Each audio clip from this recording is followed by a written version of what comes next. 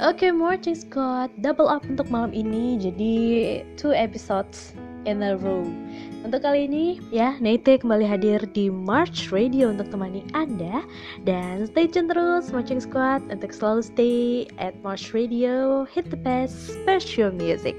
Oke, musiknya nanti akan Nate play setelah ini ya, setelah sesi dari broadcast kali ini. Jadi untuk yang fourth broadcast of March Radio, kita masih ngebahas mengenai relax and happy and how to make your life more easy and productive.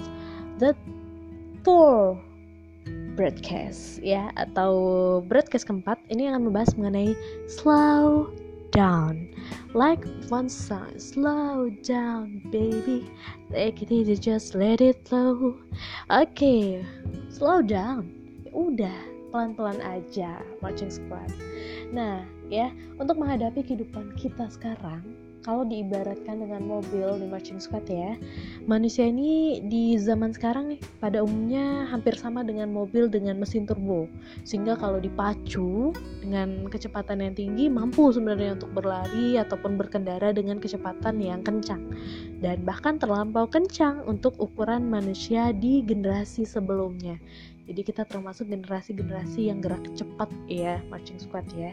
Nah, kalau Anda bandingkan dengan orang tua Anda, mungkin tidak selalu bisa memahami mengapa kadang-kadang waktu kita jauh lebih banyak kita habiskan di tempat kerja dibandingkan dengan di generasi orang tua kita gitu. Nah, tapi inilah Marching Squad, realita yang harus kita hadapi setiap harinya. Jadi inilah realita di mana kita memang harus berlakukan banyak hal dengan cepat ya, dan mungkin menghabiskan banyak waktu hanya untuk bekerja. Dan bisa Anda bayangkan Marching Squad, kalau sekarang saja kita udah kayak gini ya, dan kalau bisa dibilang kita nantinya mungkin akan jauh lebih santai dibandingkan generasi berikutnya. Bayangkan aja mungkin 20 tahun dari masa sekarang, kalau kita ibaratkan mobil dengan mesin turbo, nah nanti kemungkinan generasi anak cucu kita ke depannya bisa jadi masuk ke generasi dengan kecepatan supersonik. Nah, Marching Squad, apa sih hubungannya ya? Apa sih hubungannya kita ngomongin soal mobil dengan soal ya definisi slowdown yang tadi katanya pengen dibahas? Nah, ini sebenarnya ada kaitannya, dan ini adalah sebuah analogi yang menarik, Marching Squad. Kalau misalkan ya, walaupun seseorang ini geraknya sangat cepat dan mungkin dinamis, tidak berhenti-berhenti seperti mesin turbo, namun terkadang mesin turbo ini bisa mengalami berbagai masalah. Nah, kadang-kadang nih ya, Marching Squad, Anda bisa bayangkan sebuah mobil kalau mesinnya turbo dan terjebak pada kemacetan lalu lintas atau jalan yang dilewati lumpurnya tebal. Nah, kecepatan yang tadi ya di mesin yang dibilang canggih dengan kecepatan yang kencang itu juga nggak ada gunanya, Marching Squad, kalau terlalu dipaksa untuk digeber. Atau mesin turbo tersebut ya Anda pacu terus dan terus sepanjang waktu hingga akhirnya overheating.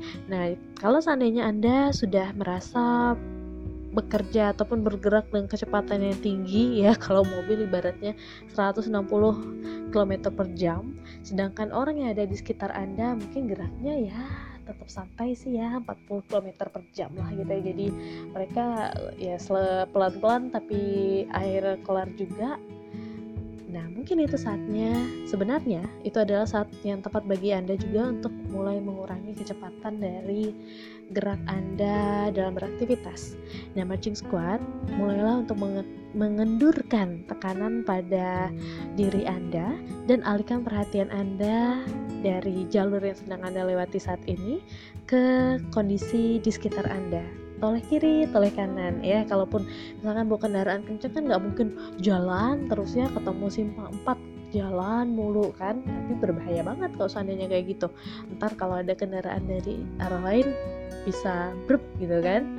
Jadi nah, ini filosofi ini sangat menarik sebenarnya, analogi ini sangat menarik. Coba kita telah bersama ya. Jadi belajar filosofi, tapi memang kita terkadang harus mengandai-andaikan diri kita. Kalau kita bisa mengandalkan diri kita, ya kita juga bisa mengkondisikan diri kita secara lebih baik marching squad. Nah ini sebenarnya artikel yang paling saya suka di buku ini. Karena terkadang ya marching squad ya, Nete ini merasa terlalu menggebir diri untuk melakukan banyak hal dalam satu waktu. Padahal bisa kita bagi alokasinya, dan akhirnya ketika semuanya sudah numpuk ya keteteran sendiri. Don't be like me ya, don't be like me. Nah, marching squad mengurangi kecepatan ataupun mengurangi intensitas Anda dalam melakukan kegiatan itu sangat penting ya, sangat perlu untuk dilakukan secara periodik. Jadi belajarlah untuk bersantai ataupun slow down untuk melakukan aktivitas. Alokasikan waktu Anda marching squad secara rutin untuk melakukan perenungan atau kontemplasi. Jadi perlu sejenak untuk berhenti ya. Kadang-kadang kalau kita ibaratkan pergi jauh keluar kota, udah panjang perjalanannya, kita nggak akan terus-terusan di dalam kendaraan kan ya. Biasanya pasti berhenti sejenak, kemudian untuk melihat mungkin beristirahat sejenak ya, dan melihat keadaan sekitar. Dan di saat itulah kita akan berpikir banyak hal. Nah sama kondisinya, jadi Anda mungkin akan berpikir sudah sejauh mana kita berjalan, sudah tepatkah arah yang kita tuju, apakah kita tidak sedang kehilangan visi dalam perjalanan untuk menempuh hidup. Dan walaupun sekarang kita hidup di zaman serba cepat, ketika segala sesuatu di sekeliling kita bergerak dalam satu hembusan nafas, tubuh dan pikiran kita tidak dibuat untuk bekerja secepat itu marching squad tanpa jeda sama sekali. Sama seperti kendaraan, kalau Anda paksa ya mesinnya juga akan kelelahan. Jadi kita harus mengambil jarak sehingga kita tidak akan kehabisan tenaga atau sangat letih. Nah, Anda juga harus berusaha untuk membuat intermezzo. Dan memang kita memerlukan saat-saat slow down ini untuk memulihkan metabolisme hidup kita. Jadi mungkin kita cenderung untuk berharap terlalu banyak pada diri kita. Ini yang sebenarnya harus Anda pikirkan dengan pikiran yang tenang. Jadi apa sih sebenarnya yang menjadi ekspektasi di diri kita, jangan sampai itu akhirnya membuat diri kita terbelenggu. Dan sebagaimana mungkin kita juga akan berharap banyak dari orang lain. Nah, marching squad lebih baik Anda mengurangi sifat yang seperti tadi, agar ya Anda tidak sampai jatuh sakit ataupun menderita stres marching squad. Pastikan bahwa Anda beristirahat dengan baik dan juga terkontrol, dan jangan mudah kompromi dengan hal-hal yang mengorbankan waktu istirahat Anda. Penting ya, jadi walaupun aktivitas kita segudang, banyak, menumpuk dan harus kita selesaikan, istirahat jangan pernah Anda lupakan. Karena tubuh kita tidak bisa kita pacu terlalu berlebihan. Kadang-kadang sudah ada sinyal di tubuh kalau misalkan kita kelelahan, entah itu mengantuk atau mungkin badan kita sudah mulai pegal. Nah itu tandanya Anda harus beristirahat. Jangan Anda paksakan untuk bekerja. No. Your life is not only for work.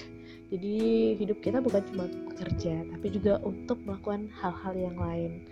Nah, jadi sama seperti mesin turbo Anda di marching squad, yang kalau semakin sering dipelihara dan diberi kesempatan untuk beristirahat sejenak, maka dia akan lebih awet dan lebih performanya akan lebih baik ya.